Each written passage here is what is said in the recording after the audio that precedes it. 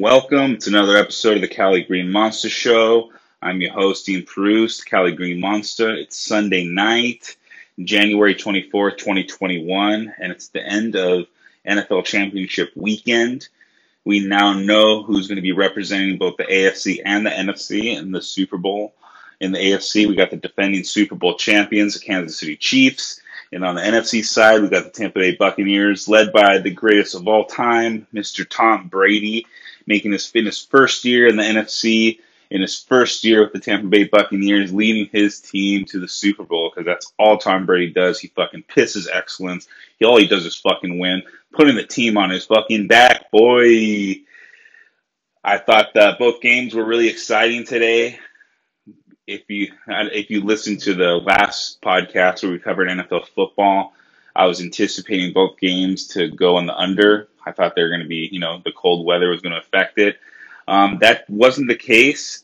However, although I was wrong on the over-unders, I did pick the winners on both, so give myself a little pat on the back there. I did pick the Bucs to win, and I picked the Chiefs to win, so, I guess it makes me feel like I know a little something about football. So without any further ado, I guess I'm going to do a little quick recap of both games, give you my thoughts, and I'm going to try to wrap this guy up. And, you guys can enjoy the rest of your weekend or enjoy your Monday morning or whenever you're listening to this. And, so here we go. First game, Bucs and Packers, the GOAT Bowl.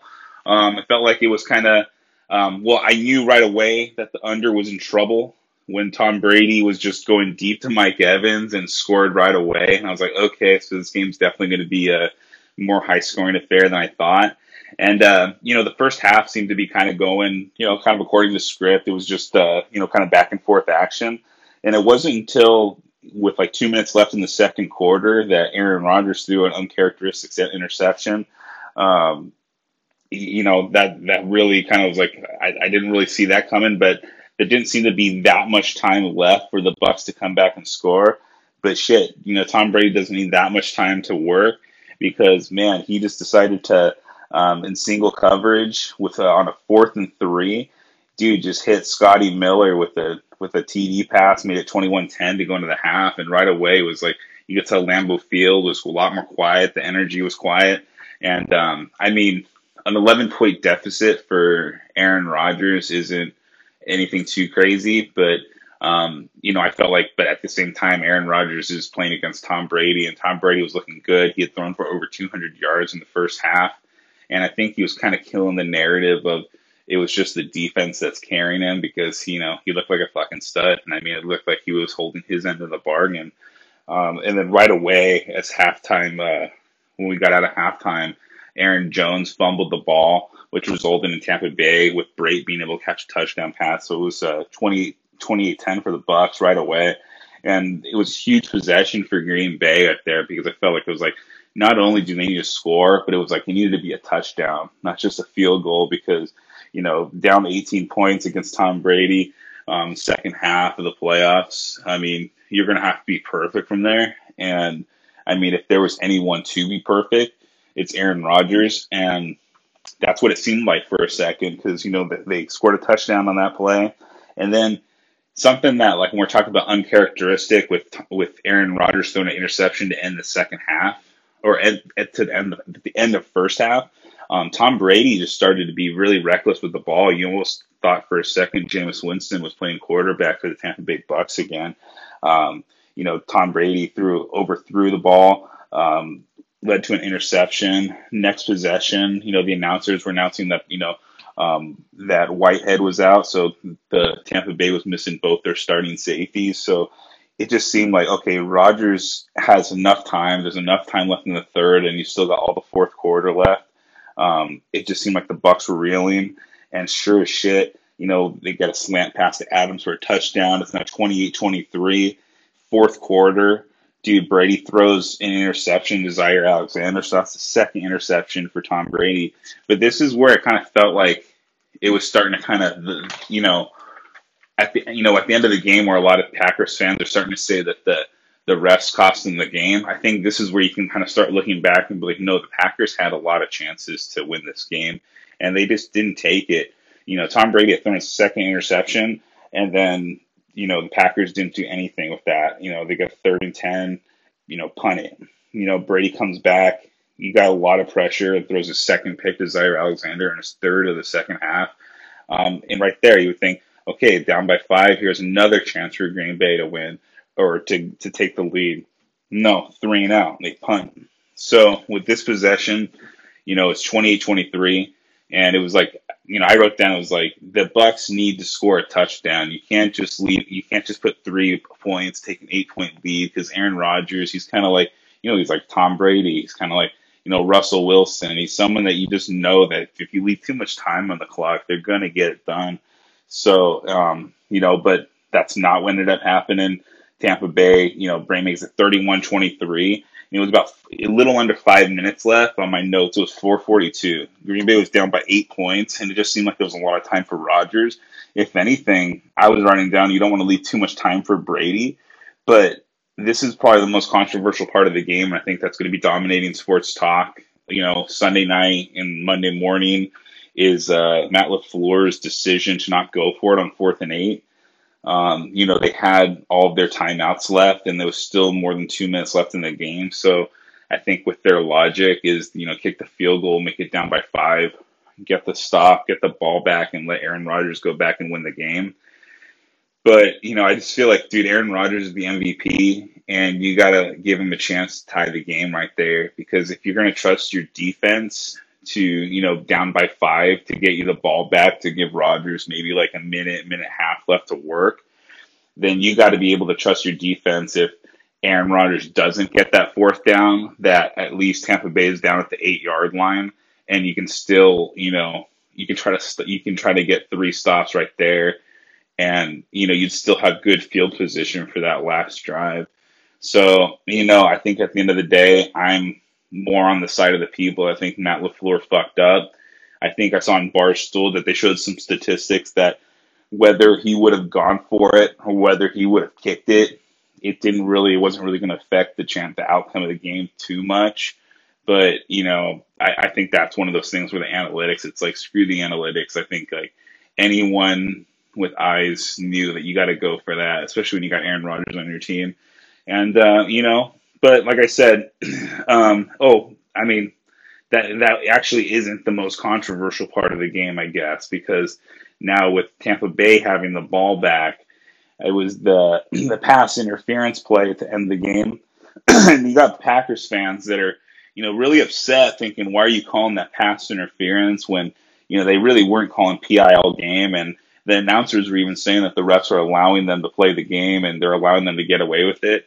But dude, at the end of the day, it's like you can see he was like literally yanking on his jersey, and it hurts. Trust me, if I'm a Packers fan, I'm upset. I'm pissed that they're calling that. Especially, it's kind of like, as someone who grew up with hockey and as a hockey fan, I feel like Stanley Cup Finals, Stanley Cup playoffs, you can't be calling ticky-tack penalties, especially something that can affect the game. But, at the end of the day, it's like, that's not the call that cost them. The Packers had a lot of opportunities. Brady threw 3 picks in the second half. The Packers had a lot of opportunity to capitalize. They never did. So I think at the end of the day, they're going to look themselves in the mirror and realize, you know what? They didn't have the sense of urgency in the second half that they actually needed. Down by 3 scores, they should have kept the pedal in the metal. They did they got 2 scores, but they just couldn't figure it out. It was too little, too late, and the Buccaneers, now they're going to be the first team in the Super Bowl era to be the host city and actually play in their home stadium in a Super Bowl. So that's going to be pretty exciting. But they're going to have a pretty tough matchup ahead because, Kansas City got the job done against the Bills. When I was talking about this game a couple of days ago, I was mentioning that Patrick Mahomes has only lost, I think it was 9 games in his career. And in those games, he's like, the teams that beat him average about 35 points, 35 points in beating them. So the Bills were going to have to score, I was, like I said, between 35 and 40 points to have any chance to keep up with the Chiefs. And I mean, that was about right. I mean, with the final score at 38-24, um, it started off good. The Bills, they got points on the first possession. You got the Mecole Hardman muffing that return on the punt and, making it 9-0. It was a shame that they, I mean, it didn't end up affecting the game at the end of the day, but it would have been nice to not miss that extra point. But, it was 9-0 early. But, I was mentioning, I thought the only thing that could have slowed Kansas City down was Patrick Mahomes if he was actually hurt with concussion. And they were mentioning before the game that he had turf toe. It had me second guessing my pick. I had picked KC on the last podcast, but I was kind of wavering a little bit. But Patrick Mahomes looked completely fine. You would never, if I would have never heard anything about any injuries, I would have never assumed there was anything wrong with him because he looked his same normal self. And I guess, dude, when you have Travis Kelce and Tyreek Hill on there, it felt like any time you needed a play, it's like those dudes were there to make a play. It was like, Kelce was there up in the middle to get those post routes. He was like every time, in the center of the field, he was making the play. I mean, Tyreek Hill on that one play was, it was literally like a 2-3 yard pass that he turned all the way into like a 50 yard gain or whatever it ended up being. Kansas City, it's it's like on top of having the best roster, they've got the best quarterback, and they've got one of the best coaches in the league, and one of the best coaches of all time. So there's a reason why Kansas City, I mean, they're going to their second Super Bowl in a row. They're favored in the second Super Bowl in a row. I mean, if you go back 3 years ago when they lost in the Patriots, the AFC Championship game, they're literally an offsides call from going to, from this being their third in a row. So this is going to be pretty exciting. Chiefs, Buccaneers, Patrick Mahomes, Tom Brady. One of the things I think is really cool is last year at the Super Bowl, Tom Brady was at the Super Bowl with Bill Belichick and Rob Gronkowski, and he was saying that, he was going to be back at the Super Bowl the next year, but he was going to be playing in the game. And it's like, regardless of the team, whether it was the Patriots, the Buccaneers, I mean, this is a team that wasn't even a playoff team. I think they finished 7-9 last year. They put Tom Brady on the team and, they go to the Super Bowl. It's amazing. I think there's a lot of people that, the way they talk about Michael Jordan being the greatest of all time. And there's so many people that just hate Tom Brady that I think that they fail to realize that we're actually watching we literally are watching greatness every time we watch him. And, if you can just take your hate away from just a second, whether you're a Colts fan, a Ravens fan, a Steelers fan, Giants fan, anything, just take a step back and realize, like, wow, this guy, I mean, he literally is, this is his 10th Super Bowl in his 21st season. So he's going to the Super Bowl in basically half of the seasons. It's like so disproportionate to like anyone else. So, we got 2 weeks until the Super Bowl. So there's going to be a lot of things to talk about. I would definitely want to talk about Aaron Rodgers, what his future is with the Packers. But I feel like I'm going to save that for another time. I appreciate anyone that's all you guys that have liked the Facebook page that I just created for the show. It means a lot for your support.